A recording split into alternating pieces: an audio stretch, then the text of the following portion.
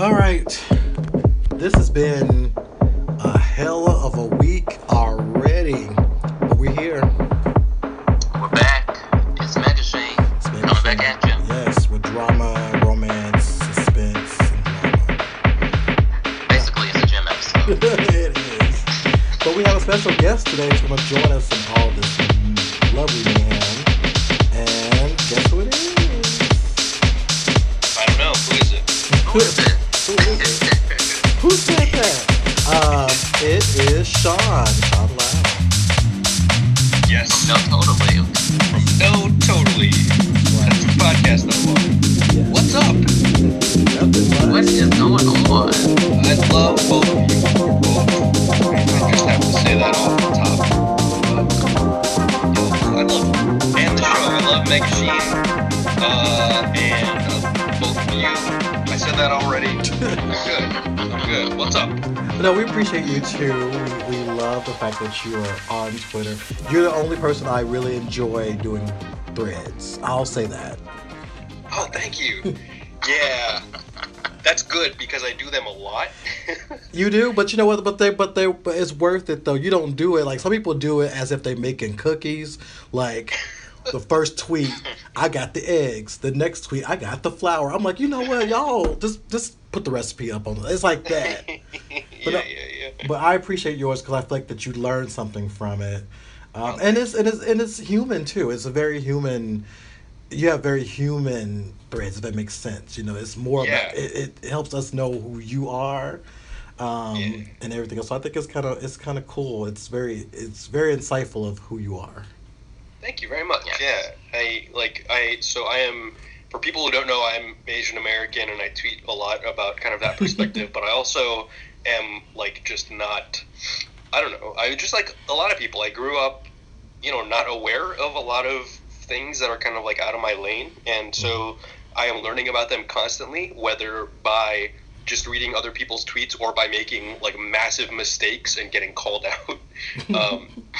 But yeah, when I learn stuff, I like to kind of be like, oh, okay, so I learned this thing, and here you go. I'm gonna tweet 43 tweets about it all together, and you can learn along with me. And if you already knew this, that's fine. You can block me or whatever. I don't know. But yeah, no, I enjoy it, and I love both of you on Twitter as well. Especially just lately with the. We were talking about this before we started recording, the Cornel West and Tavis Smiley stuff. I've been following that a little bit, and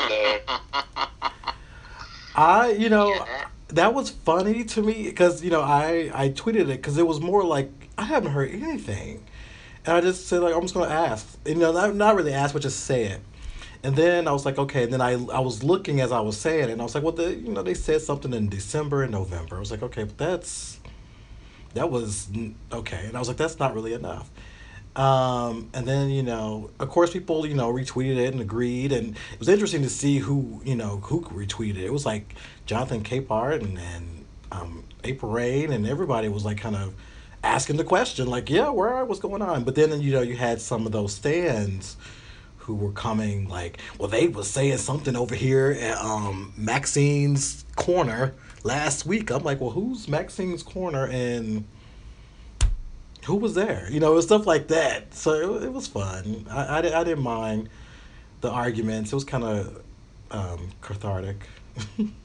Therapeutic. This all popped off last weekend? Yeah, it was fun. I mean, I was irritated at one point because I was like, y'all have nothing to do. I guess I was irritated because I was like, some of y'all are coming at me just so you can feel better about yourself. So I was telling it. I was like, some of y'all said, thank you. If I helped you feel better about your shitty life, then great. I'm glad I did that for you today. And then they blocked me. I found that as soon as I said that. I was like, you shouldn't come for me. I'm going to come back. I'm sorry. But I was busy I had a drag performance to do. So I was periscoping that I was down at this pageant, and I was a dancer for one of the queens. Okay. So it was cute. She I missed that. I'm like gonna look it up right now because I missed that, and I'm upset that I missed it. Yeah, there was a lot of Kentucky isn't known for its. Well, okay, I'll take that back. Kentucky has a lot of really good drag queens. I agree. It was like that when I was living there. Yeah, a lot of queens here are underrated. So yeah, I'll talk about that a little bit later when we get to RuPaul's Drag Race, and Yeah. I have some things to say about some of these young girls out here. All right.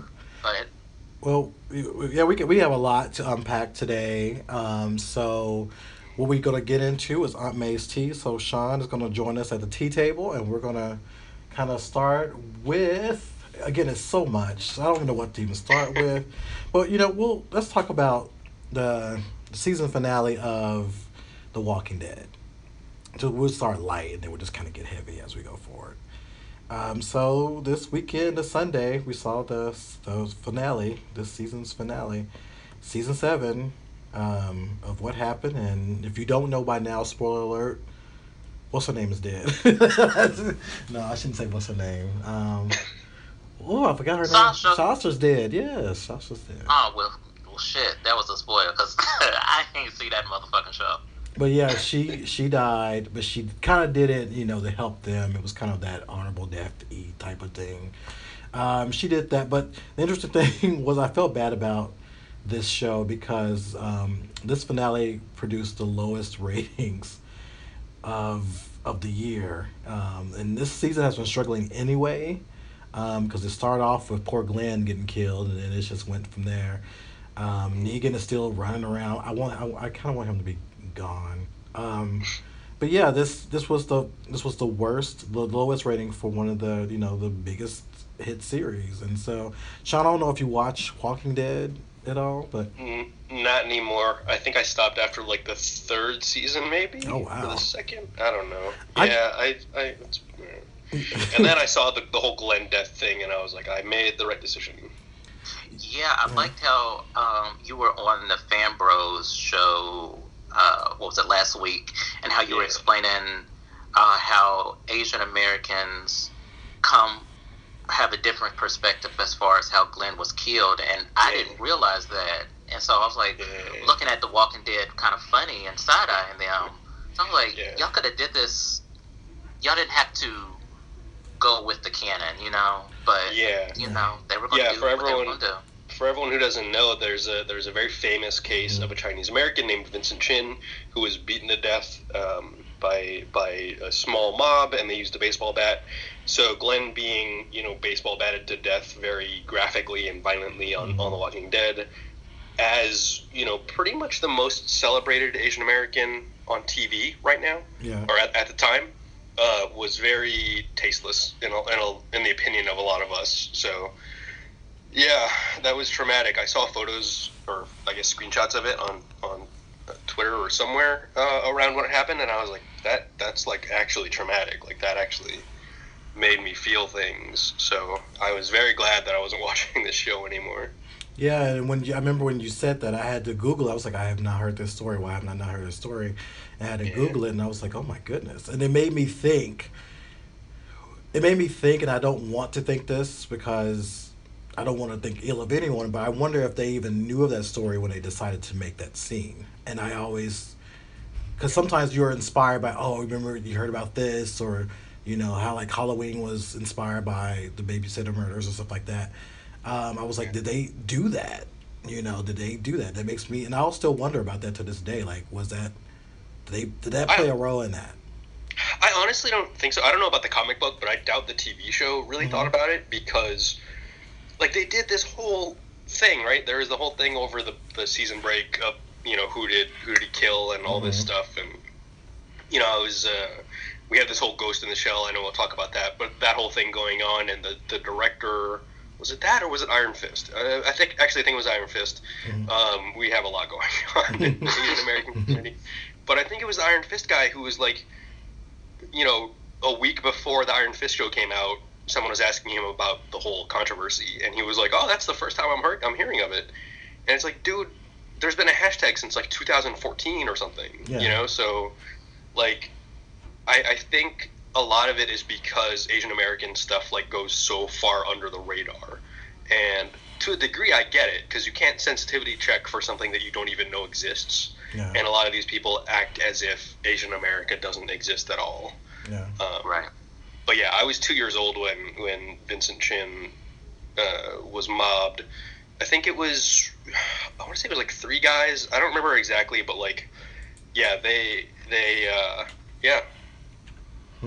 I think two guys held him down, and one just kept hitting him in the head with a baseball bat till his head cracked open. And that's not.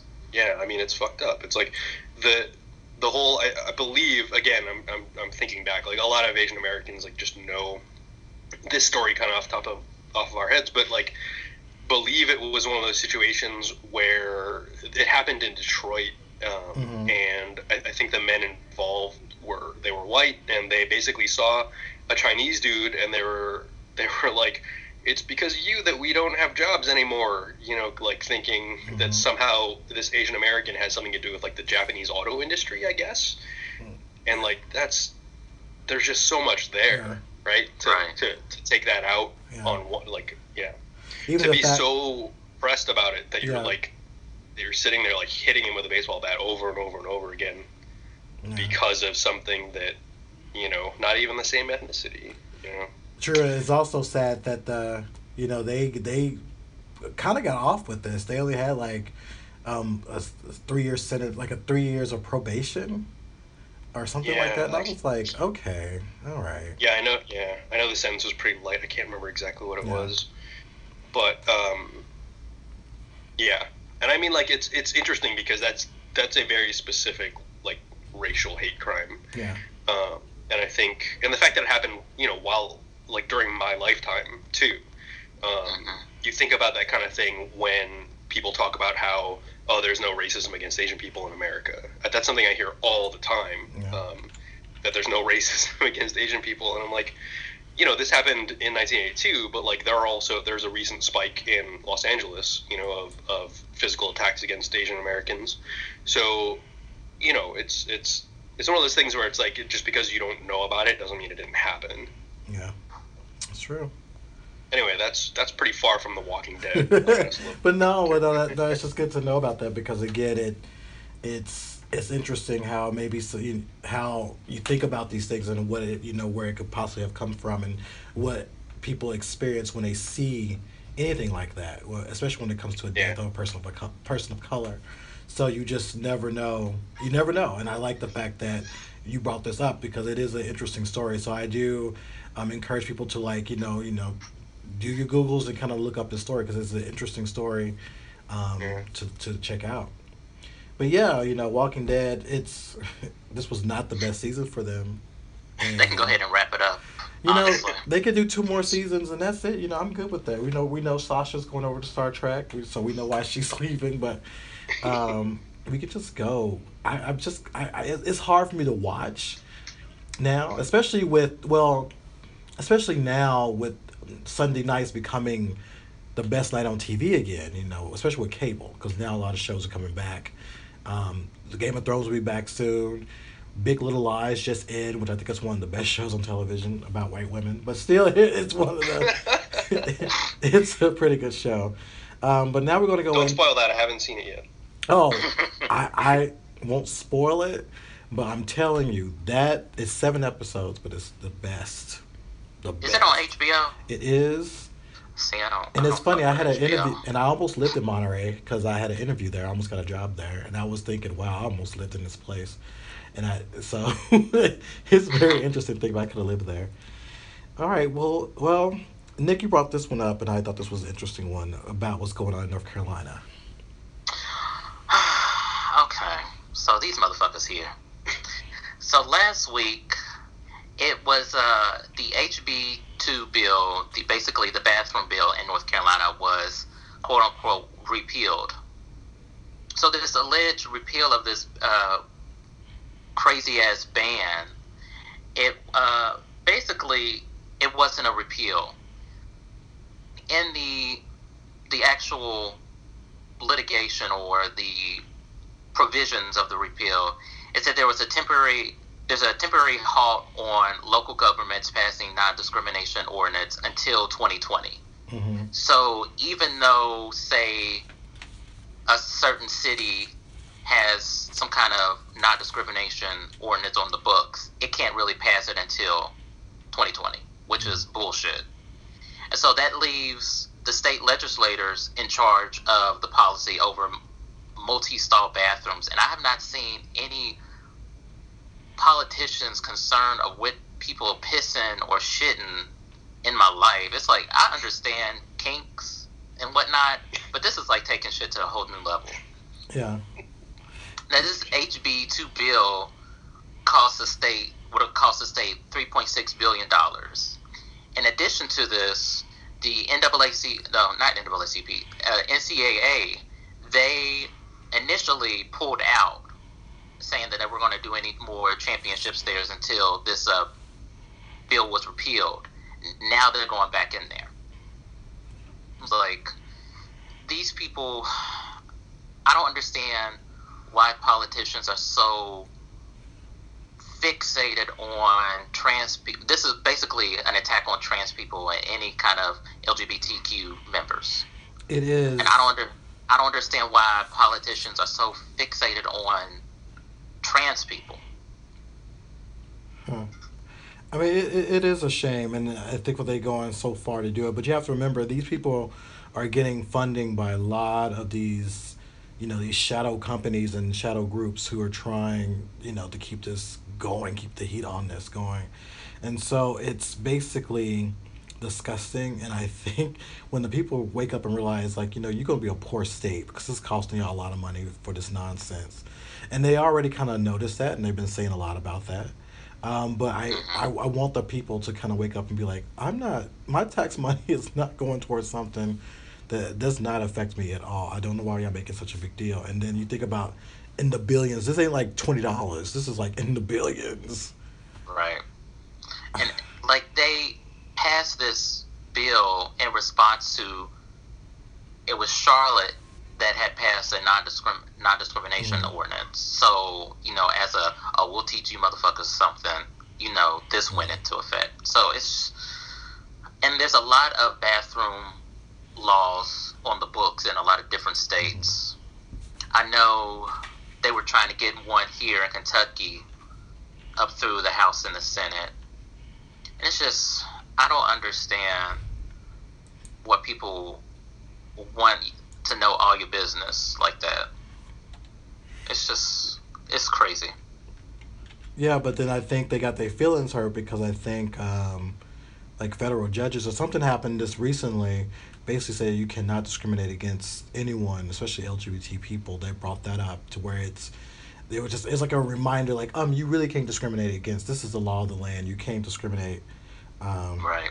against LGBT people. And I think that kind of popped up to where it was a reminder. Mostly it's about job discrimination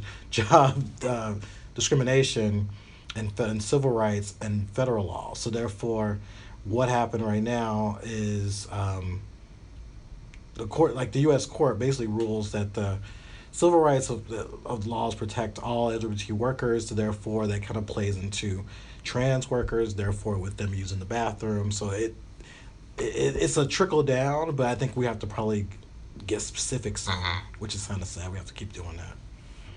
Right. And this is going back to, a lot of people felt that once the marriage equality bill passed, that, everything, a lot of the fighting was going to be over. And, it's good that we can get married, but I can still get thrown out of my apartment. I can still get let go from my job because there's not a sexuality non-discrimination clause in the bylaws of my company. So it's just, there's still a lot of work to be done.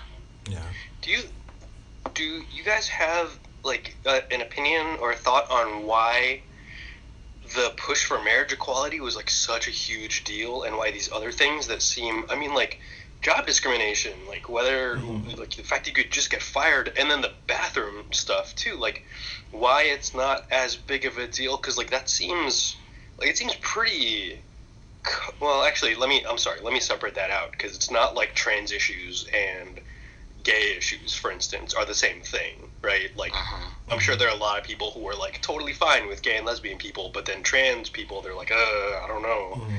So I can kind of understand that, but like the overall like LGBT protections in the workplace, like that seems to me like it's obviously as important, right? Sometimes more, because you know, what if you want to be, if you don't care about getting married, that's one thing, but like you have to have a job in this country, you know, like it's pretty much impossible not to. So, like, do you have a sense as to why people like on the outside there's much less kind of support or noise being made about this stuff? I have an unpopular opinion, kind of. Looking back at it and being in Los Angeles where Prop 8 passed and seeing how it was such a big issue here, but you saw the push for marriage equality, that came a lot from white gay males. I felt like that was pushed a lot by white gay men for marriage, and because they was in that space to do that. You know, some of them have, you know, I'm fortunate to work in education. So when I work in, especially college, higher education, a lot of us are protected. If we have a partner or if we're not married and our partners are still protected, regardless. But a lot of people don't have that option. So if you're working as a data processor or you're working in, you know, the restaurant, you know, in the restaurant or what have you, you may not have those protections. So therefore, they wasn't really the loudest, but the ones who had money and power and influence was louder, and they were able to push that initiative forward because, you know, it wasn't really about their jobs. They got their jobs, you know.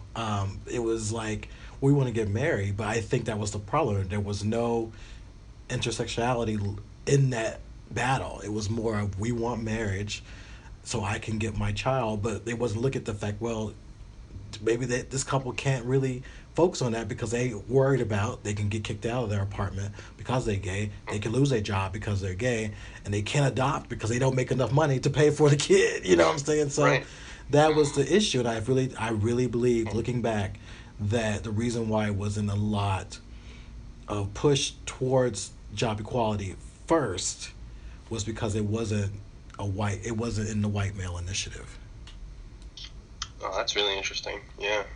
And I'll agree with that, and I'll add something else. I feel like it was also a push for us to be quote unquote normal, to show everyone like, oh, we're just like you, so let's push us to, we want to get married too. It was some kind of, I don't know,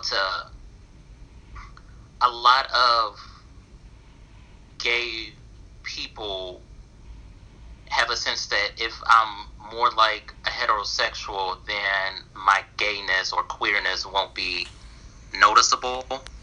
So I think that there was, because of that strong push to get marriage passed, they wanted to, you know, feel normal. But, you know, what is normal nowadays? Yeah. So I believe in that as well. I think those are a few of the reasons why that was happening. And also who was at the table. It goes back to, again, who was at the table.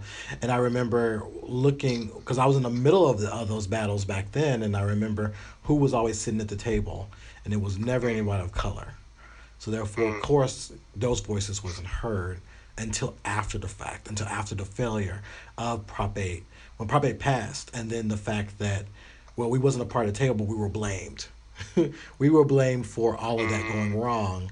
And when we were trying to educate people, like, well, you know, that's not really a big concern for us. What's a big concern for us is survival. I mean, we can't get married if we can get shot going across the street, or, you know, for just being a person of color. So, you know, I think that was also a big part of it too, was the fact we were not at the table. We were not really being heard. I always say that we were blamed for not going to the prom when Carrie was there, and we were blamed when Carrie killed everybody for it. So we were just kind we're kind of kept in that circle for a long time, and I think that's until they realize, like, oh, you know, some of these young gays are poor, so you have to worry about jobs now. Like, I think that's what happened. Right. And when we say white gays, we mean the wealthy white gays. gays, because a lot of the times, the poor white gays are left out of the equation as well. So, I mean, I see that a lot, that even, especially down here, like, you don't see a lot of visibility as far as poor country white gays. They don't get enough visibility or people talking about their issues. That's a good point. And there was a few articles about that, about what it's like to be Southern gay, and they kind of got into the lives of Southern gay people. Because in some ways we don't. We look at the big city ones. We look at the ones in WeHo. We look at the ones, in New York and Chelsea and all the fabulousness. So it's stuff like that. So let's go ahead and move on into some more gay news. So I don't know if you all have heard, but there are a lot of gay men disappearing in Russia, specifically Chechnya. It said over a span of the week, I read this on New York Times, over the span of a week, over 100 gay men have just been taken off the streets. It was announced earlier that there were petitions to have a gay pride parade, and all of these denials that the group was getting, they were going to use these as a sort to present a case to the European Human Rights initiative that was going to happen in Strasbourg. So all of these men started disappearing, and the officials, they were like, oh, well, we don't know what's going on. These are the officials in Russia. And one of them stated that you can't arrest or repress people who just don't exist in the republic. And that was like, how do you fix your mouth to say something like that these people simply don't exist? And I've heard maybe 3 or 4 outlets run articles about it, but after that, it's dead silence. I don't see anybody talking about it, and there was reported that at least three of these guys are dead. Wow. Yeah. And we don't know where they're going, what's happening to them. We don't hear anything. No, this is not like a new story in some sense. It's a new story now, but what I'm saying is not, Russia's been known for this type of stuff for many years. I'm thinking of 2013, where there was issues of the neo-Nazis like attacking LGBT teens, beating them, like really abusing them and sometimes killing them. There was also issues that when I think when the Olympics were there, just to crack down on that, and Putin was a big part of that because he was known for cracking down on the LGBT propaganda in some sense in Russia. So it's always been a hostile environment in Russia when it comes to being gay or being queer. So it's interesting. I wasn't surprised when I saw that story, because I was like, well, they've been known for this type of stuff, and who knows, it could be some of this neo-Nazi groups, it could be some of these interesting gangs they have, they're probably doing this.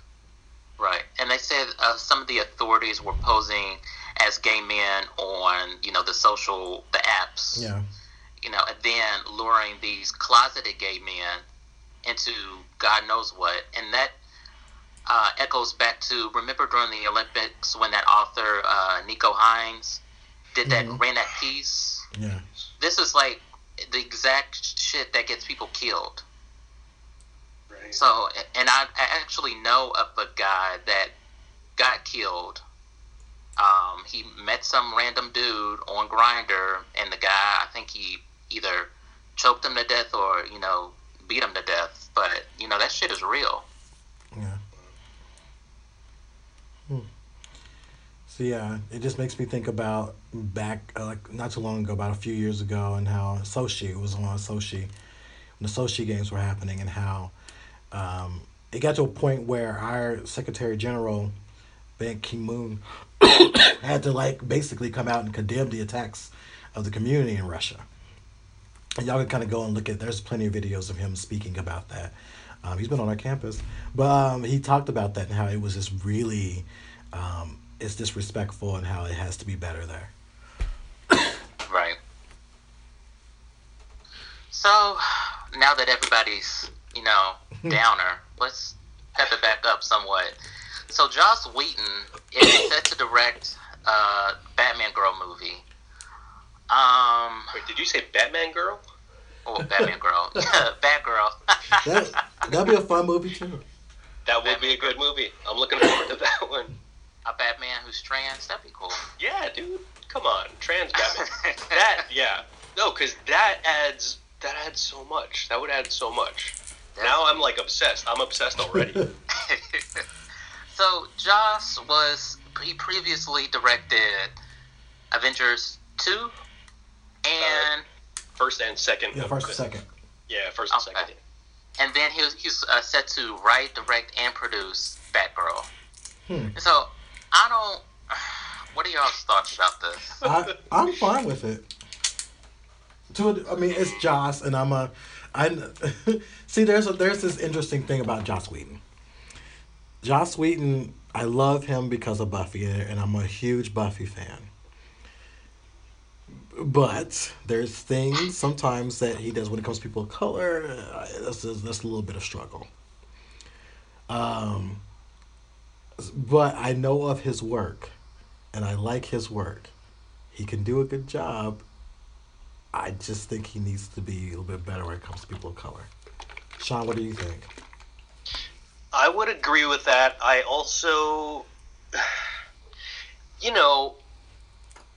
this whole, Joss gets a lot of credit, and I think it's deserved for shows like Buffy, shows like Firefly. Mm-hmm. These are shows that have very strong female characters. Mm-hmm. But I think the more you start kind of looking at what's out there and looking kind of deeper into the characterizations, he is definitely white feminist, not just in the sense of kind of ignoring women of color almost, but also in the sense of kind of very 101 type feminism. This whole, it was a big deal when the Black Widow in the second Avengers movie was talking about being infertile and this kind of thing. And again, that's it seems like he's very willing to engage with feminist ideas from a cishet white man's point of view. And that's not necessary, right? It is necessary to have allies and for people to be able to, tell these kinds of stories and show some kind of nuance. But I feel like if Joss was as, woke as he wants to portray himself as being, that he should have suggested a woman to do this instead, right? Because everybody knew that you have to get a female director for Wonder Woman. You have to. The same thing with Captain Marvel. Before they even really started even talking about and casting it, people were like, okay, this is great, but make sure you do this. And it's just kind of interesting to me that Batgirl, again, a female character, but why didn't the executives, I guess, feel like that was a necessity for this character as well? It just seems like a no-brainer.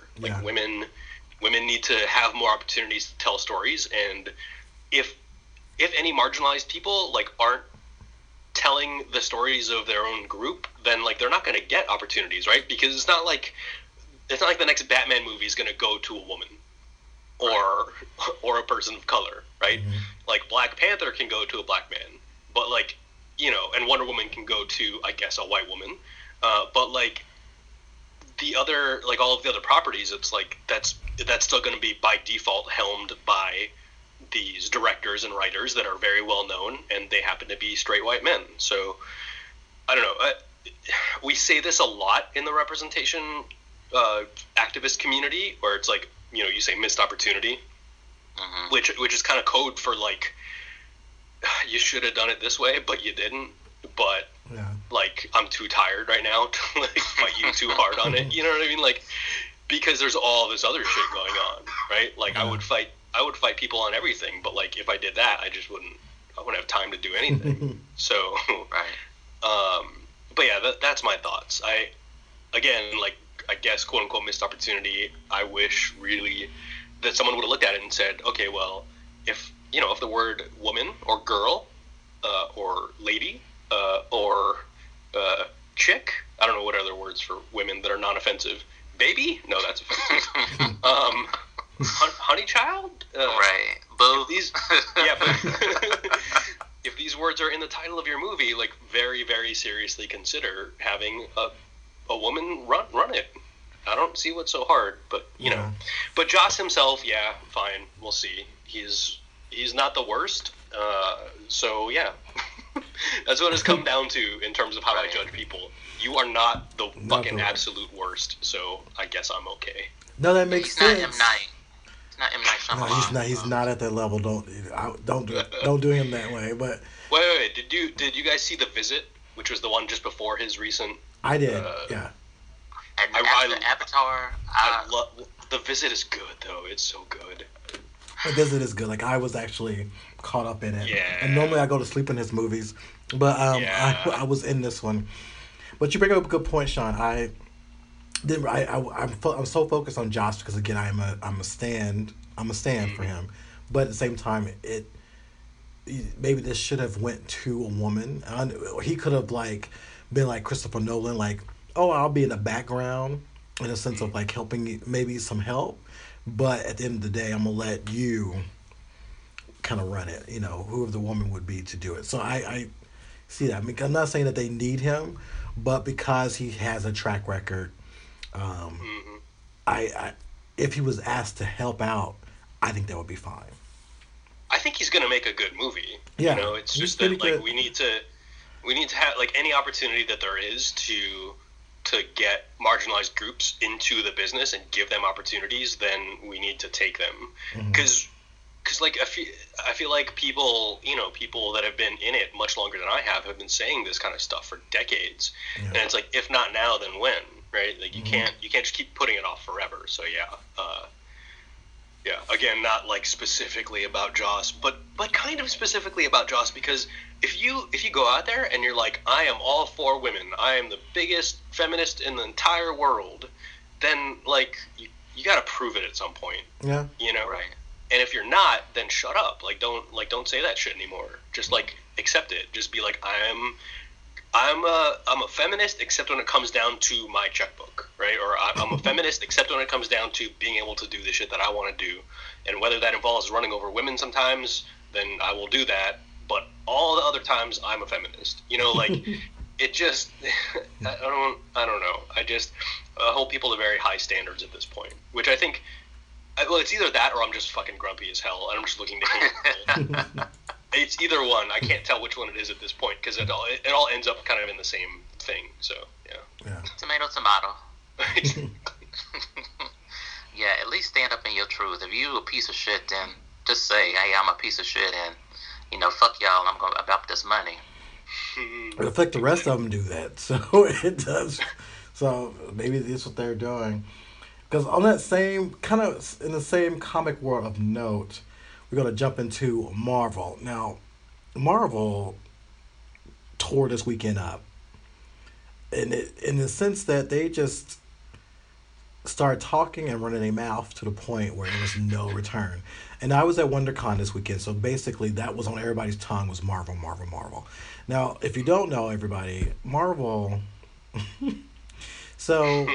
It just happened that it kind of happened earlier of last week, but it happened where the vice president of sales, his name is David Gabriel, was talking about sales of the comic and why certain comics were down, and he basically said, and I'm gonna try to read his word for word. They asked him why is Marvel kind of not holding it up. He said, well, we've heard that people don't want any more diversity. They didn't want female characters out there. That's what we heard. Whether that's what we believe it or not, I don't know if that's really true, but that's what we saw in the sales. We saw the sales of any character that was diverse, a character that was new, our female characters, anything that was not a core Marvel character, people were turning their nose up against. It was difficult because we had a lot of fresh, new, exciting ideas that we were trying to get out, and nothing new really worked. Now, That was a lie, because some people, you know how people get because they hear something, they get, they start becoming little investigators. So some people put on their Thelma glasses, and they decided to find out the truth. So what we learned is, well, some of the second highest comic book in Marvel was the Mighty Thor, and that is basically the female Thor.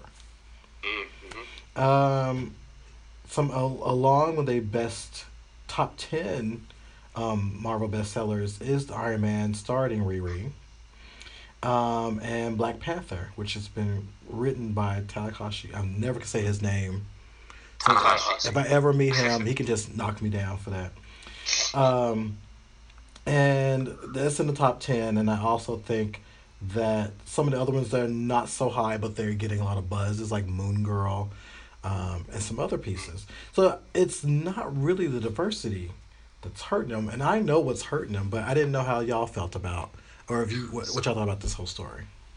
So basically, everybody just Nancy Drew that ass. Yeah. Sean, you can go first. I'll. Well, first of all, like we gotta start like calling this out. I think because, when you call a single person, like if I were to call one of you, Mm-hmm. an LGBT person, Mm-hmm. like that's inaccurate, right? Because you're gay, you're not lesbian, bi, or trans, so it's kind of weird to like call people by these terms that are kind of like more about like the groups, I guess. And so I don't know. It might be just me, but the term like the diverse comics aren't selling, like that just sounds weird to me. The colors aren't selling. I mean, like I use the term marginalized people all the time, and I've tweeted extensively on why I do that instead of saying like minorities or whatever. But like, I guess everybody uses the term diversity, so maybe it's just me. But I tweeted like, you have a group of crows is called a murder, so you have a murder of crows. I guess like a group of marginalized people is called a diversity, so you have a diversity of black people and women, I guess. Like, I don't know. So I mean, obviously it's bullshit, right? Like, Mm-hmm. and I don't understand. I mean, I do understand why someone would come out and say that, even though it's like, not, you got literal receipts, not like receipts, but you have like literal, like I went to the comic book store and bought this comic, Mm-hmm. and they gave me a receipt, and they tracked the sales. Like, you have literal receipts that like people are buying these quote unquote diverse comic books, right? Yeah. The Kamala Khan series, I believe, Yes. is another one that sells very well and is critically acclaimed. And I love it, actually, personally. Like, I actually hardly read any comic books at this point, but I make sure to keep up on that one. It's amazing. Mm-hmm. So,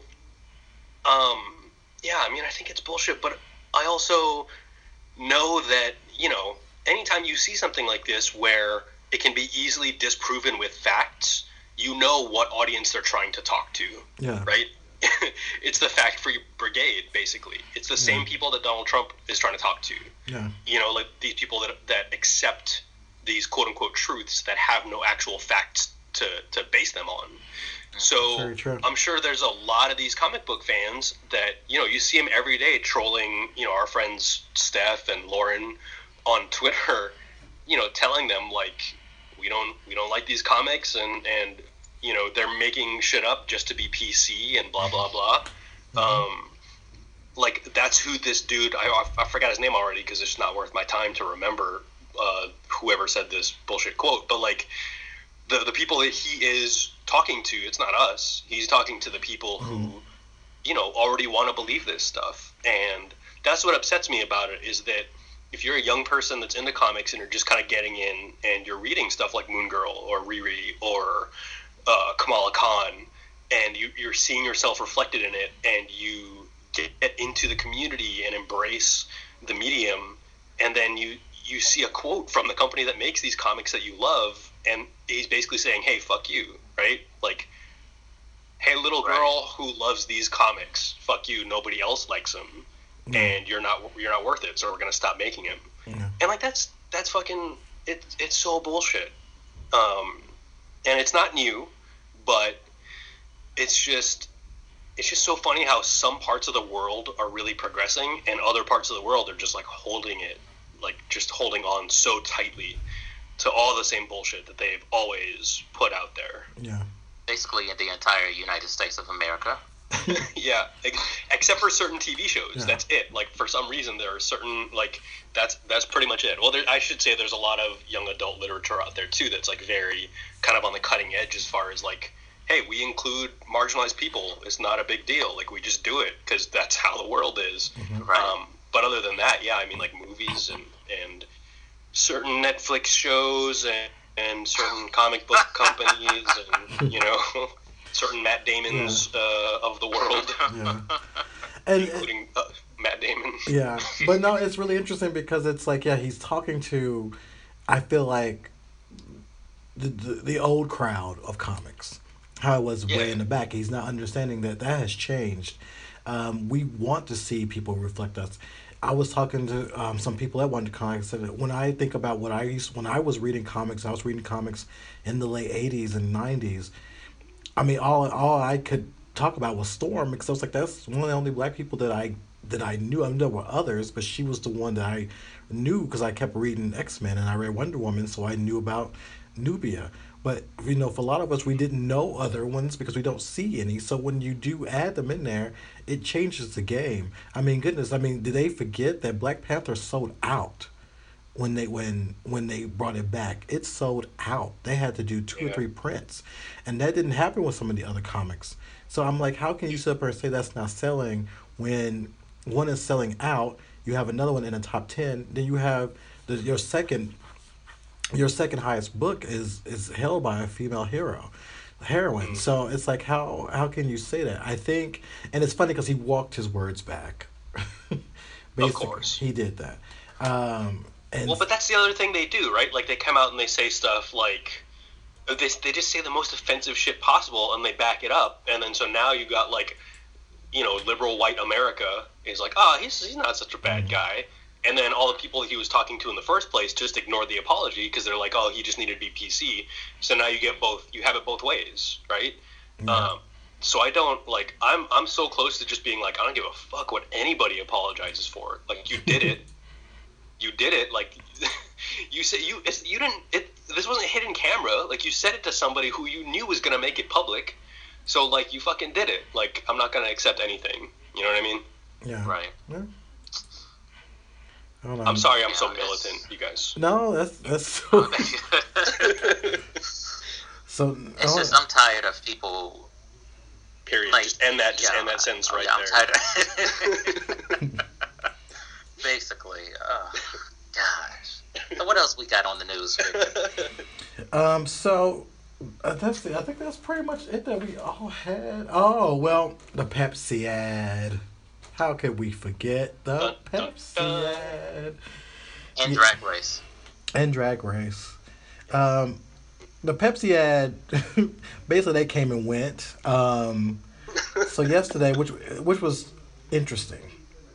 That was Yep. fast. Yeah, basically Pepsi put out an ad, basically saying that, hey, Kendall Jenner, the White Wonder, is going to stop oppression, bigotry, hatred, racism with a smile, a snatch of a wig, and a Pepsi. That Party City ass wig. My goodness. You know,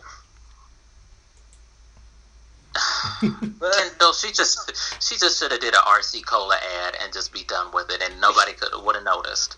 But no, she went ahead. She basically, the ad is her doing some kind of photo shoot, which she is passable at best.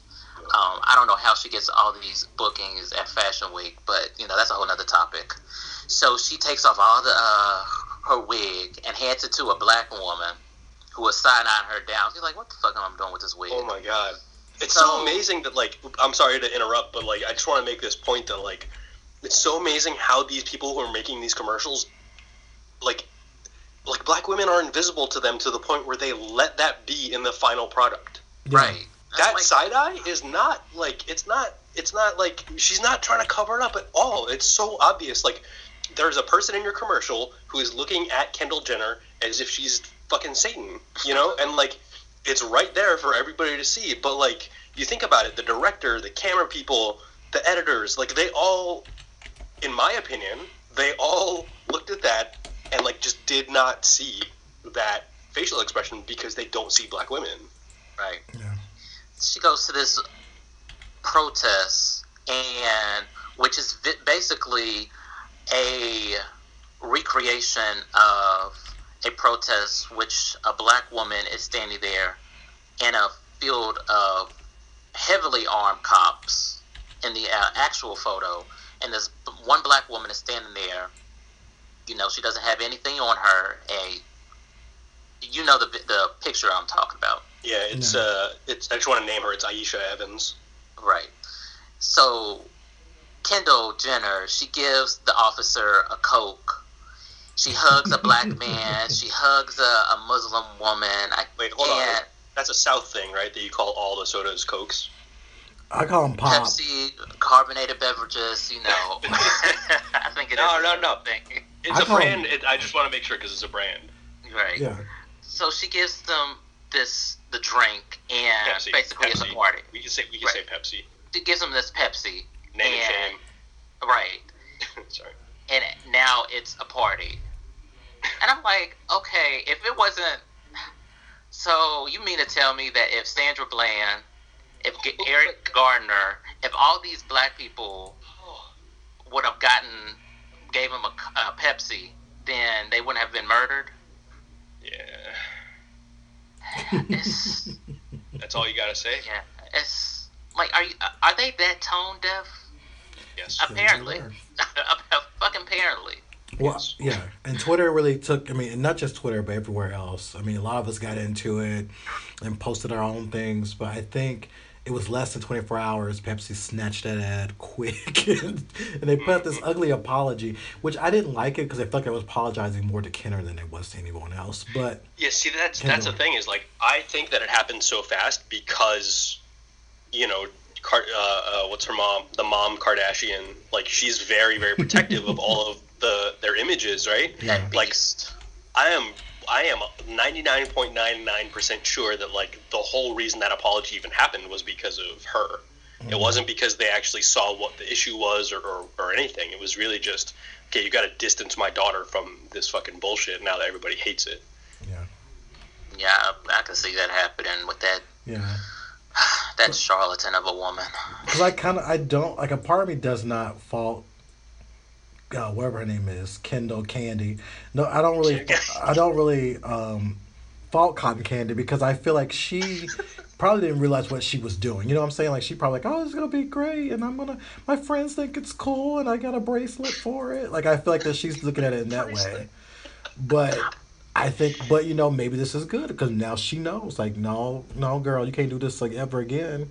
I don't care how many. I think she knew because her and that horrible ass family, they've made a living accessorizing black culture, doing all the most, and so yeah, and I'm gonna call her a bitch because she knew better and she did it anyway. And like I said, that whole fucking family is rotten to the core. Somebody need to go get Kanye out of the sunken place because he is long gone and is about to be lobotomized or, you know, whatever useless brain that he had. I'm done with that family. I don't ever want to see them, talk to them, hear about them, whatever. They can just be shipped off to an island and not ever talked about. Treat them like Voldemort. Well, I guess we will, but no, I mean, I feel like after what just went down, I feel like now, but you know, I think this all the time. I think, oh, this happened, so they won't do this again, and then we see it again.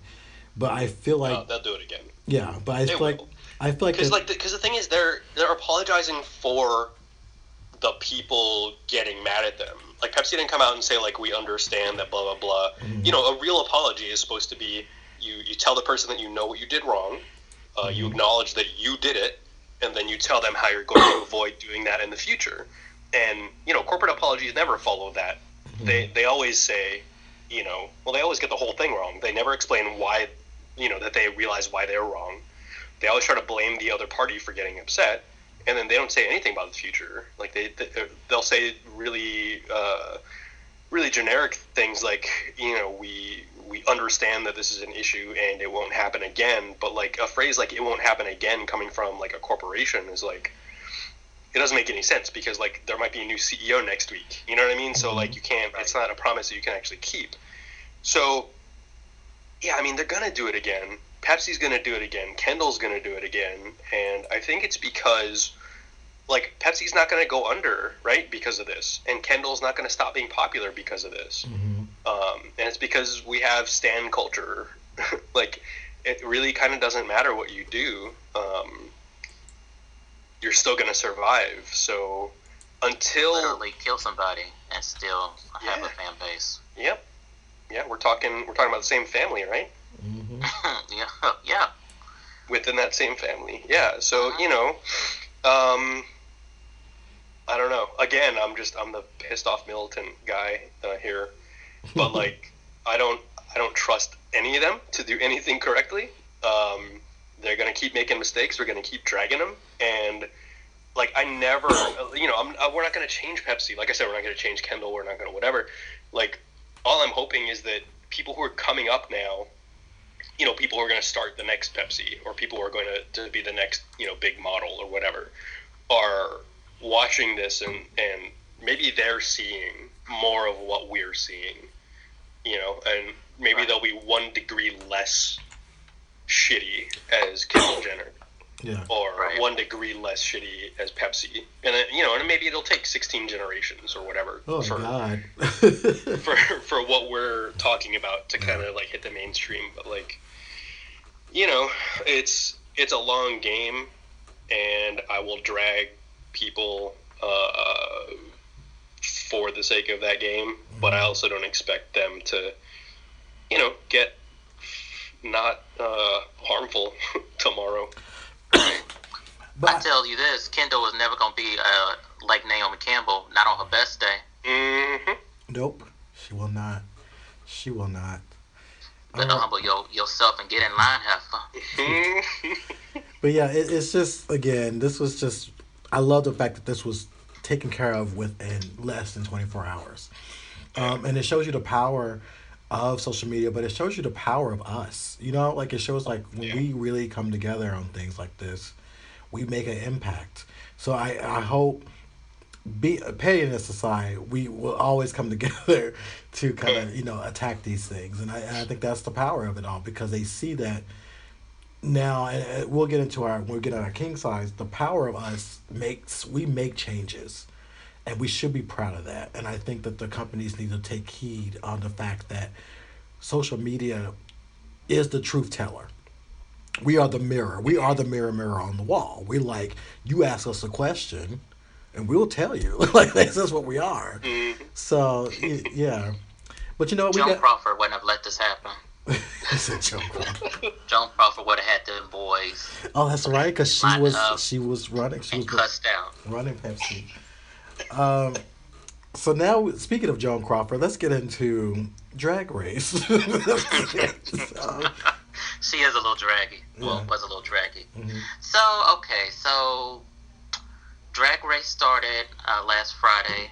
Well, the second episode. And they brought back Cynthia Lee Fontaine. Now, Cynthia was from... I'll write these names, though. Cynthia was from season 8, and after she got kicked off, she got diagnosed with liver cancer. Oh, boy, no. And I think it was either stage 1 or stage 2, and she didn't know if she was going to make it. So she made it. Her cancer's in remission, and so she's back on the show. So they did a cheerleader, like, bring it on type kind of challenge. And it was cute, They randomly had Lisa Kudrow. She was basically running around on the lot, and RuPaul just grabbed her off and said, "You want to do this for like 5 minutes, and I'll pay you," and go. So anyway, the main stage event was a white going to a white party. And so my best top 3 dressers was Alexis Michelle, Valentina, she wore a wedding gown, and it was inspired by her mom and dad's wedding video, which I thought was really sweet. Yeah, I saw that. And Shea Coulee, and Valentina ended up winning the overall challenge.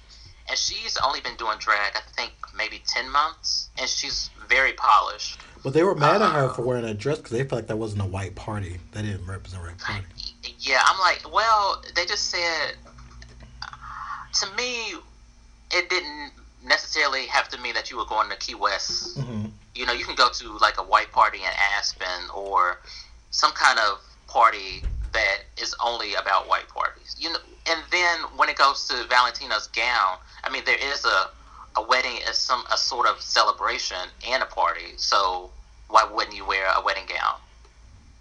But anyway, in the bottom two were James Mansfield and Kimora Black. And they lip synced to Bit 52's Love Shack, and James was at home. And I honestly think James was way in over her head. She didn't look polished. She just looked like she was thinking about it too much. She just looked completely overwhelmed. And when you're on season 9 of Drag Race, you need to come in knowing your drag aesthetic and who you are as a performer. And I didn't think she really knew that. I see a lot of these young kids like going to town on a lot of these drag queens as if they know the end all be all about drag.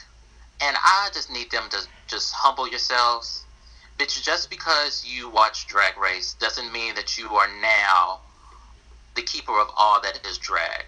You know, drag is not just pageants. Drag is just not androgyny or gender fuck. It's so many different things, and you can't be knowledgeable on all of the facets. You know, what I think of drag might not be what somebody else thinks of drag.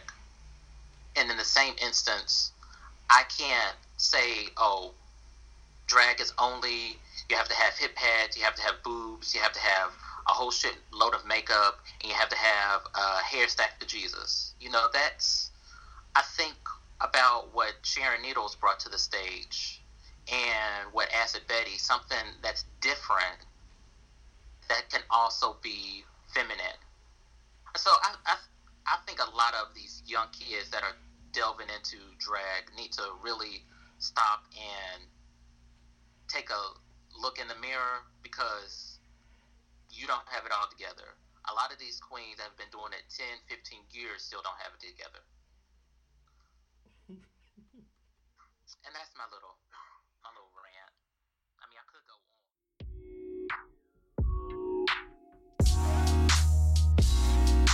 Hey, this is Steph Farwell. Join me bi-weekly at the Lemonade for all things nerdy and geeky, giving you all the sweet and sour notes from the nerd world, as well as my own special commentary to make this blended lemonade just right.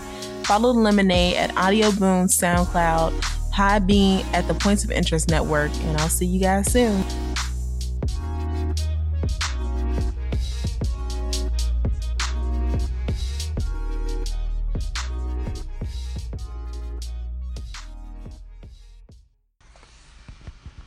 All right. So we took a quick break, but now we're going to come back and really get into more in-depth conversations when it comes to, you know, just everything that's been going on. And recently, what just went down was Ghost in the Shell. This movie came out this weekend and basically vanished because it didn't. It barely It went down indeed. It barely made like what, 19 million. Something like Yep. that. Didn't really do that much. It cost over 100 million to make. It looked pretty, but it just didn't. It didn't hit with any of the viewers at all, or anybody who wanted to go and see it. And now we see that that now people are realizing that, oh, we kind of made a mistake. You know, maybe it was the whitewashing that messed us up. But I guess what I kind of want to get into, in the sense of what we want to kind of get into, is just this whole, why does it, again, kind of get into why it keep happening, but why after, you know, I feel like people were talking about this over for about a year or so. Why did they not think that this was going to have this effect? Yeah. Well, these are things that I pay very close attention to, and we've had this very recent history starting in, I guess, November, so fairly recent, with Doctor Strange, with Tilda Swinton being cast as the Ancient One, who was in the original comic books. That character was people kept saying Tibetan monk, but I'm not sure if they knew what his ethnicity was, or if they were just saying Tibetan because Doctor Strange trained in Tibet, or not even Tibet. Like, it was I forget what the name of that mystical land that he trained in was, but it according to the comics, it was basically in the area where Tibet is. And at that time, it was like, well, that kind of thing is flexible. You can change that from the comics. And then, so the next thing we had was Iron Fist, and they're like, no, he's got to be white. You got to stay. It's canon. So, their arguments are inconsistent anyway. Oh, we had the Great Wall as well. Matt Damon playing the white savior in ancient China in between that. So I think, like, Ghost in the Shell, here's where I would kind of agree with the critics, where they're like, well, all this online outrage is kind of, was kind of took down Ghost in the Shell before it even had a chance. And the part of that I would agree with, because I disagree with most of that, but the part that I would agree with is that we have had these instances recently where people are making their voices heard about what the issues are with this. And when Doctor Strange came out, I actually wrote a piece for the website Nerds of Color, where I looked at the advanced reviews of Doctor Strange and kind of looked at, like, the way that white people were handling the Ancient One issue, and some of them were just like, they were racist. Like, they were saying shit like, well, all these people were complaining, but Tilda Swinton was great, so that's fine. And it's like, since when does an actress doing her job well make up for racial antagonism? Like, tell me how that is liberal at all, right? So, but then we fast forward to Ghost in the Shell, and, like, a lot of the reviews really actually did say, this was whitewashing, and here's why, and here's kind of the problem with that, and here's some Asian people actually talking about why it's a problem. That's not to say that there weren't other pieces being, as ignorant as possible, saying, like, well, she's an android, so it doesn't matter what her race is, or we talked to people in Japan, and people in Japan were fine. And, that's always a bullshit answer, because Japan is a homogenous culture of all Japanese people, and so they don't have these issues of marginalization within their own country the same way that Asian Americans do. And plus, actually, by the way, I'm Japanese and Chinese, and if you look at me and you say, hey, this guy's probably going to have the same opinion as someone who lives in a whole different fucking country, like, fuck you, that's racist. You know what I mean? Like, right off the bat. I'm not asking, like, either of you, like, about politics in Africa, right? Like, and, like, right. I feel like we're at a point in American society where, like, I mean, honestly, have you guys had an experience where a white person has come up to you and been like, well, I hear that you people have these issues, but did you know that that people in Africa are fine with that? Like, I feel like most, like, quote unquote liberal white people, like, understand that would be, like, extremely offensive, but for some reason with Asian Americans, it's a little different. Like, they still kind of see me as, like, the same thing as being, someone from Japan or someone from China. And it's just very, very odd. And so you get, like, that kind of ignorance in the reviews, et cetera, et cetera. But so the part that I disagree with about how this whole, like, the online outrage didn't give this movie a chance, like, the movie didn't give itself a chance, right? Like, they really think, like, based on past history, that you can take these properties that have, like, a cultural tie in the plot, that have something to say, that actually do, like, you do need to take race and identity into account, but you make these movies where the race and the identity and the culture is all kind of sucked out of it, and all of a sudden it's not the same plot, it's not the same story that people loved about the original, and they put that movie out and they're like, I don't see a problem with that. And it's like, why not though, right? Like, if you take away the thing that made the original so popular, if you take away some of these aspects, of course it's going to be not as good, or of course it's going to be boring. And that's really, I think, what people have said about this movie, is that it's not like the worst thing in the world, but it's pretty boring, and like the plot doesn't have anything new to say. And Ghost in the Shell is really, it's really seen it as a pretty groundbreaking look at artificial intelligence and thinking about whether or not, what the differences are between us and just lines of code, right? If code is so advanced that, it's like the Matrix. If the code is so advanced that it basically is life, mm-hmm. then what would be the difference between us and code? Right. And, I don't want to spoil the original Ghost in the Shell too much, but I will say that towards the end of the movie, in some of the final scenes, you have Motoko Kusanagi, who is the character that Scarlett Johansson plays in the 2017 movie. You have that character in the original anime talking to what is very specifically an American white android. And there are, like, that, it's important. It's important that Motoko is a Japanese cyborg and that she's talking to an American cyborg. They talk specifically about things where you need those cultures to be interacting.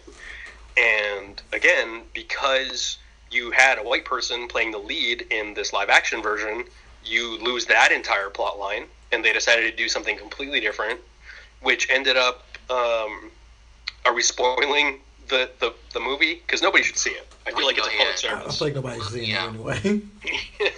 Save your coins. Yeah.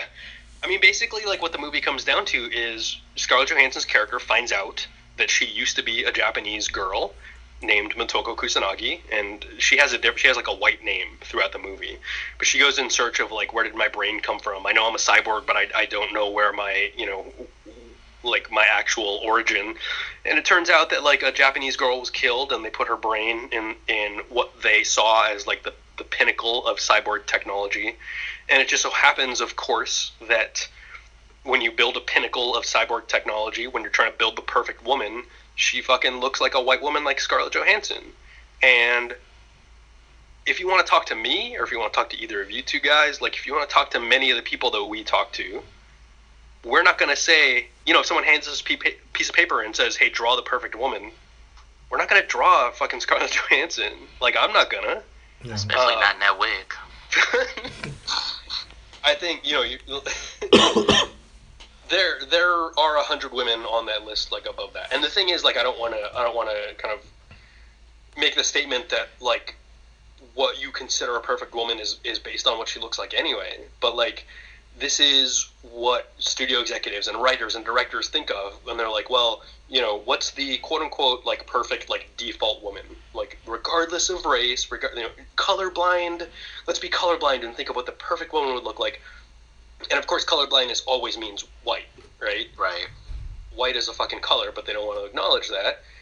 So the idea that you would, like, save a Japanese woman's brain and put it into a white body, which is considered an upgrade, is, like, very, very, very racist.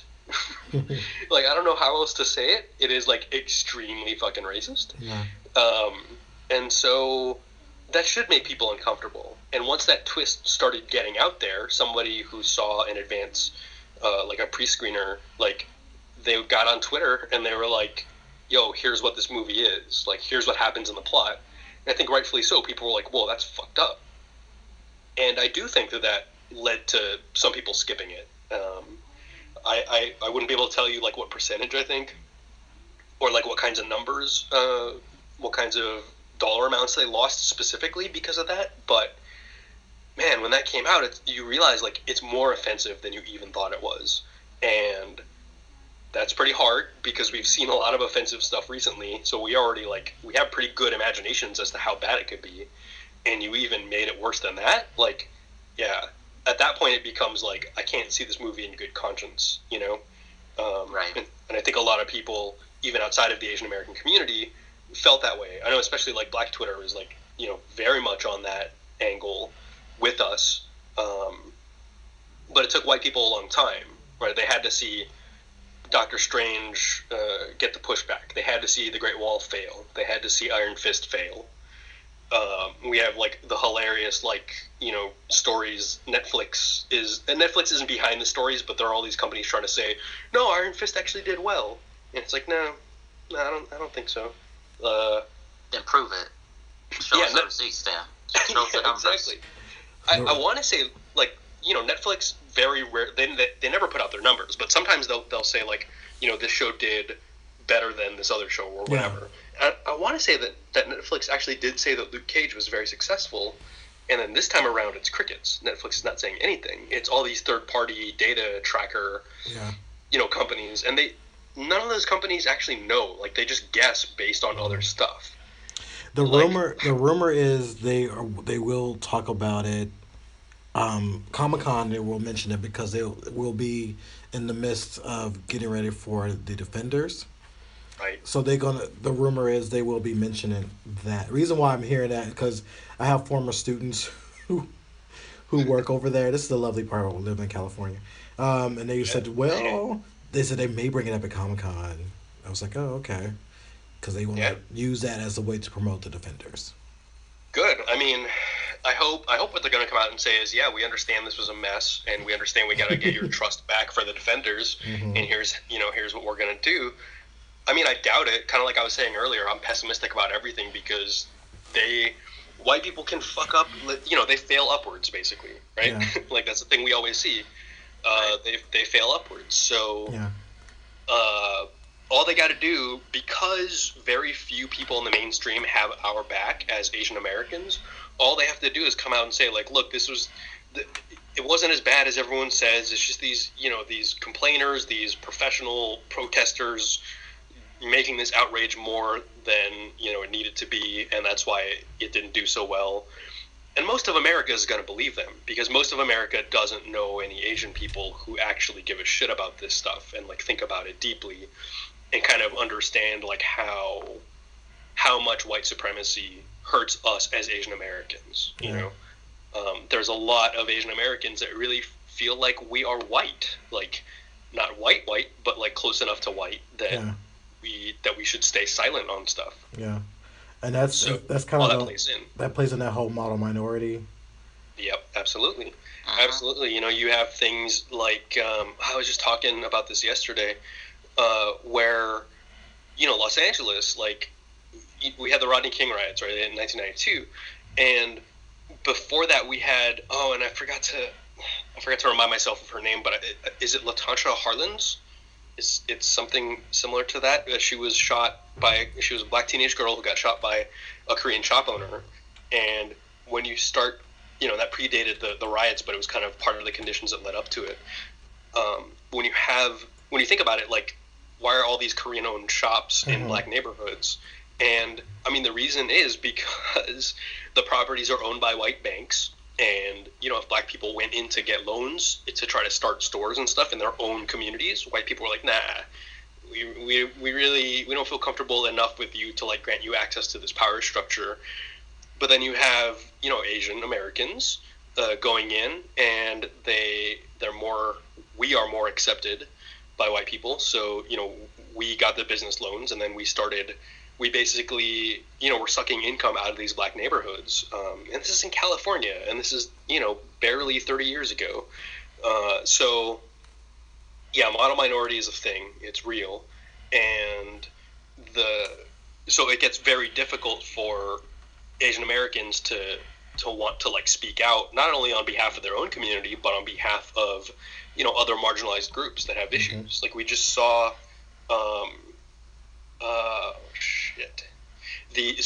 all of this Trump stuff with, like, the Muslim ban and all that kind of stuff and immigration. Like, we just saw a major Chinese political activism group come out and say, yeah, we support deporting people. We support all these immigration laws. And you're looking at them going, like, do you think you're white? Like, what the fuck are you doing? You know? Right. And really what it is, to a certain degree, they do think they're white. And, Model Minority, I'm sorry. Like, I could talk about Ghost in the Shell, Model Minority, Vincent Chin. I could talk about all that stuff for 10 hours. Yeah. But it's all related, though. It's related. It's related and, tied together, because it's just this white oppression that affects not just the LGBT community, the queer, the black community, the Asian community, the Latin community, the disabled community, the elderly community. It's just it's almost suffocating that it affects every facet of your life, and sometimes you feel like you're going crazy. Yeah. I mean, that's how they want you to feel, right? Yeah, because Exactly. because when you think about it, I mean, the fact that it's the same situation when it comes to these movies and films, or just everything in general when it comes to our culture, geek culture, whatever, it's still these people making these decisions to do these things, and it is painful because it's like you're constantly seeing your heritage, your community, your culture erased in order to put a white person in that place. Right. And so when you see that, it's just like, okay, because like there's news today about CBS basically whitewashing 2 shows they have coming out, to where characters that were written as African American or Latina would turn into white, and so it's very painful. But it doesn't seem like they're learning from this. But I'm glad that Paramount came out to say that yes, we think whitewashing was the reason why this movie failed. But how many more of these corporations, or I call them corporations because I think that's what they are, these studios are going to basically wake up and be like, we have too many white males doing this, and this is what we get. Isn't it time for us to, shut it down, burn it up, and start over to where we have more diverse people in this role? Because I think as long as we don't do that, we're going to have, like we just heard today, I saw it on Twitter, where, what's his name, who does all the Transformer movies, wants to do 14 more of them. And I'm like, Michael Bay. 14? He wants to do 14 more of these movies. 1-4, yes. And then they want to be 4 or 8 more Alien movies by Ridley Scott, and I'm like, I don't know if this is in their mindset. They think this is success, but I feel like these companies need to think about, okay, I'm glad you had that dream, but we need to bring in new people to where they can maybe make up a new franchise or something new that we're not thinking of. Well, what just broke a record? Like, at the same time that Ghost in the Shell was tanking, Jordan Peele broke fucking records, right? So he's made over $150 million with Get Out, and that is the highest amount made by any race for a directorial debut with an original screenplay. And you said the magic word. The magic word is original screenplay. Right now, we're seeing nothing but these people trying to rehash these brands over and over again. What you call is trying to bring back more avatars. We already know the secret Avatar. That's Pocahontas. We don't need to see another. They about to do another remake of The Blob, and I was like, how are you going to do a remake of a remake? This is the 3rd one. God, it's just like all these people are trying to somehow latch on or keep hold of their childhood or something. That I understand. I completely understand, like, memories and whatnot, and wanting to hold on to those memories. But god damn, this is crazy. Yeah, it's Memories just and Whatnot. Yeah. Right. I'm gonna make a cover band named Memories and Whatnot. Hey, We're gonna play all the hits from the 80s. Yeah. But I think that's what it is. I think they keep thinking, these same execs keep thinking, well, this made money back then or whatever. I'm like, there is so many other stories. And mentioning Get Out, the fact that Get Out is not a super complex story. I mean, Jordan has even said that he was inspired by Stepford Wives. When I saw the movie, that's the first thing I thought. I was like, you're right. I felt like this is what we're talking about. We can get new people in here to bring up something else to start up with. You think about the 80s. I made a joke on Twitter about the fact that the 80s are back because with original screenplays, I feel like 80s were the best because we got the most original type of movies that we don't even see anymore. Think about a Troll, Never Ending Story, all the horror stuff. Like, we just got original stuff. Trash or not, it was still original. Here's the thing, like... Oh, sorry. I'm sorry. Go ahead. No. I'm just saying that I would love to get back to that. But I think in order to get back to that, we're going to have to open the door to have more diverse people at the table to where they are saying, hey, let's try this. Let's do this from this perspective. Let's bring in some people who normally not sitting here with us to help us, create a new thing. Blumhouse is doing a good job of doing that. Jason Blum is smart of bringing in different people working with him because and I want to work for him too. I know Effie Brown has talked about him like she wants to work with him or be like him in the sense of bringing something new to the table.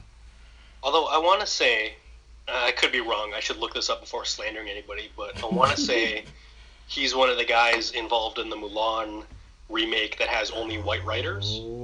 I could be wrong. Jason, don't hurt my feelings. Is somebody looking that up right now? I am looking it up right now because if that's the case, I'm like, I can't work for you now.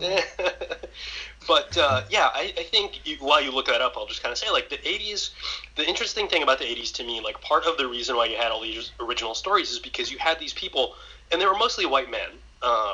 We'll just be upfront about that. But what they had was they were taking what was going on in the current context of history and making these stories out of them, right? Like, you look at a movie like E.T.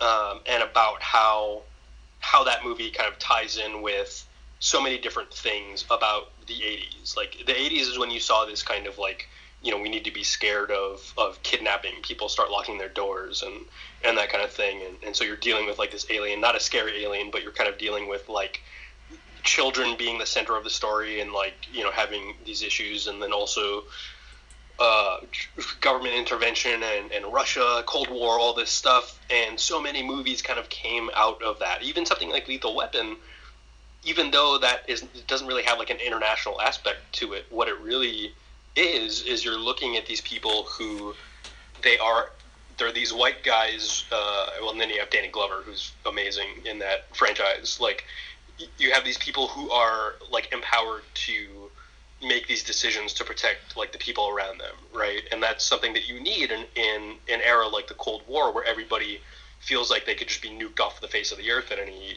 given time. Mm-hmm. So, I think that right now we're in as interesting a cultural context, if not more interesting, than we were back in the 80s. And when you think about it, something like Get Out couldn't really have happened until the exact era that we're in, right? Like, it was being made when Obama was still in office, but, it was his second term, so you knew he wasn't going to be there much longer. And then it comes out, after we have this fucking white supremacist hack as a president. And it really taps into, like, I think Get Out did and continues to do so well because it taps into a specific fear that we have, right now in the current cultural context. And things like Transformers, like the movies that are already out, the Michael Bay movies that are already out from the fucking reboot or whatever they want to call it, like, that stuff uses the same kind of cultural context as the 80s had. Mm-hmm. And surprise, surprise, there are kids who weren't even born during the 80s that are watching those movies being like, oh, I see a lot of robots and shit. But, like, it's not going to grab anybody because it's so lacking in context. So I totally agree. Like, movies like Get Out, I think really, yes, having voices in the room that are not just, like, straight white men is really, really important. But you also got to think, like, we are so scared of our culture right now. White people don't want to talk about race. Like, it's a big issue. White people don't want to talk about this and that. Like,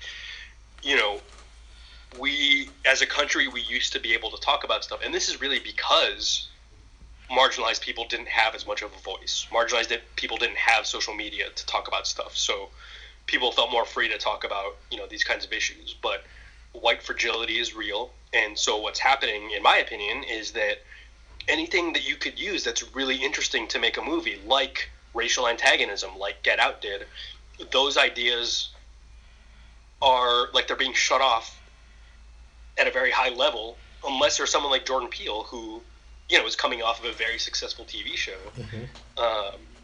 So, yeah, I think I got everything in there. Yeah. I just think that these companies, these execs, they're not going to really pay attention until we hurt them where it hurts, and that's their wallets. Mm-hmm. And I'm all for what I say financial warfare, taking my money elsewhere.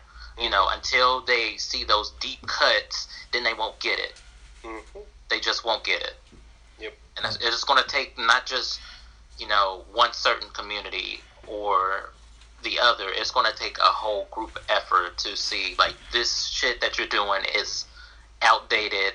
it's wrong and it's racist. And until you do right by us, we're gonna take our money elsewhere. Yeah, it's very true. And as I said before, this is we are now the mirror. We are now the 8-ball. You shake it up, and we're gonna tell you the future, the truth, the honest, thoughts. I feel like that they need to pay attention to us because we can save a lot of, or just hire people of color in your companies to where they can help you make these decisions. There's too many creative people. Like, it makes me mad when I think about who's making the movies and they're like, oh, what's your background? Oh, I did a YouTube movie, but now you're making a big film. I feel like that stuff needs to change, and in order for that to happen, we're gonna have to keep speaking out and doing it until they realize, like, oh, we need to hire, Victor, somebody to come in to like help us figure this stuff out. And I think until then, we're gonna have to hold their feet to the fire. We're gonna have to. Well, this is a big action-packed show today. Sean, thank you for coming on here and dropping knowledge for everybody. Thank you. Dropping knowledge like you always do. And as always, you guys, listen to Megashine on iTunes, SoundCloud, Stitcher. You can follow us on Twitter at Megashine Pod and Megashine, or our personal accounts. I'm at Porter Pizzazz and Victor is at Wonderman5. Follow Sean at No Totally. Listen to his podcast, No Totally. Also, his Patreon. Give up some coins. Donate. Anything else, Sean? No, that is it. Follow. I don't know. You don't have to follow me on Twitter. I'm there on Twitter, but I just feel like I'm always fighting with someone. Like, just in the past, 4 days or 5 days, I fought with a John Mayer stan. Who? Wait, what? No, hold on. John Mayer has stans. You never know until you go off on someone. He has stands. Seriously, he has stands. But Cosmopolitan, I think it was Cosmo? They thought that I had a fight with John Mayer himself. So they wrote a whole ass online piece about Twitter activist Sean Lau fighting with John Mayer on Twitter. Oh my God. And they corrected it. I gotta find it now. Like a week later, they corrected it. I'll see if I can find like an archive. They always talk about how much you gotta please your man in bed. You know what? That magazine needs to be dead. Honestly. Shit. Go to hell on. Take an issue from Teen Vogue and write something relevant. It was so fun. And then just a few days ago, I got in a fight with a burger restaurant, a burger place. Yeah, you did. I saw it. Because they dropped menus all over my neighborhood in Koreatown in Los Angeles, and one of the burgers is called a Yellow Fever. Yeah, I saw that. Wow, fucking offensive as shit. Like, and it's about Asian women being objectified, and it's very harmful. And Asian American women, they added on when I started calling out that place, talking about how their experiences with sexism and, even in some cases assault, they felt like it had to do with that kind of objectification under that name. And so it's harmful and triggering to them to, you just want to go out and get a burger, and then you fucking see shit like that on the menu. And I guess the owner is like a Korean woman or something like that, and she was like, well, I don't really care. And then so she started getting dragged. But it's always fun when in the same week you get in a fight with imaginary John Mayer and a literal restaurant,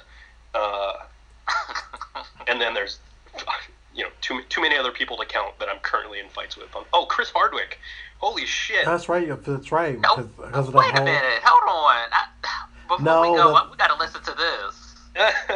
Okay, so he didn't respond, but his show, which is called At Midnight, right, which is a hashtag game show, their theme a few days ago was Japan a movie. Oh, so you take these movie titles. Yeah, and people were making internment camp jokes and nuclear bomb jokes and stuff, and I didn't appreciate it.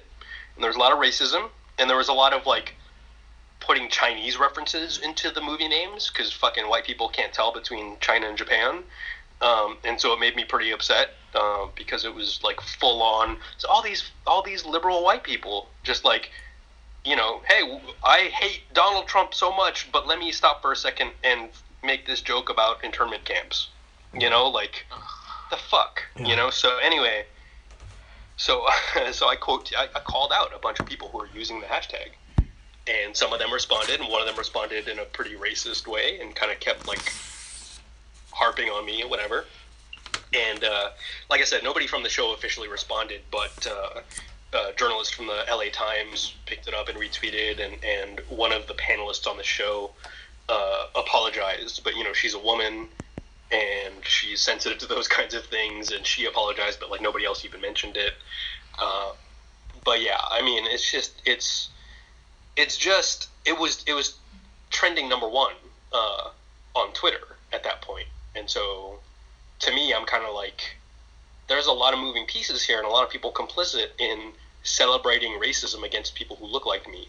And I don't know whether or not I can connect that to the fact that people feel more emboldened to physically attack people who look like me in Los Angeles, where the show is filmed, and where all the people involved live.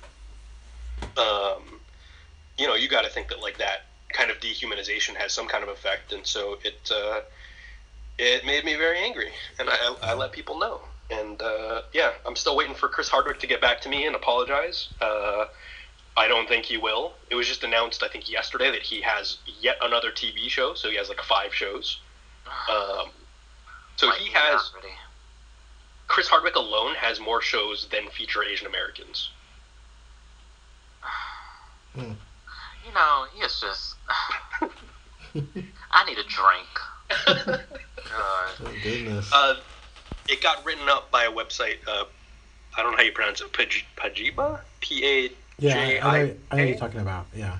Yeah, so that whole saga got written up, and there's some receipts because the white woman who came after me, we were going back and forth, and then she stopped, and I was like, all right, finally.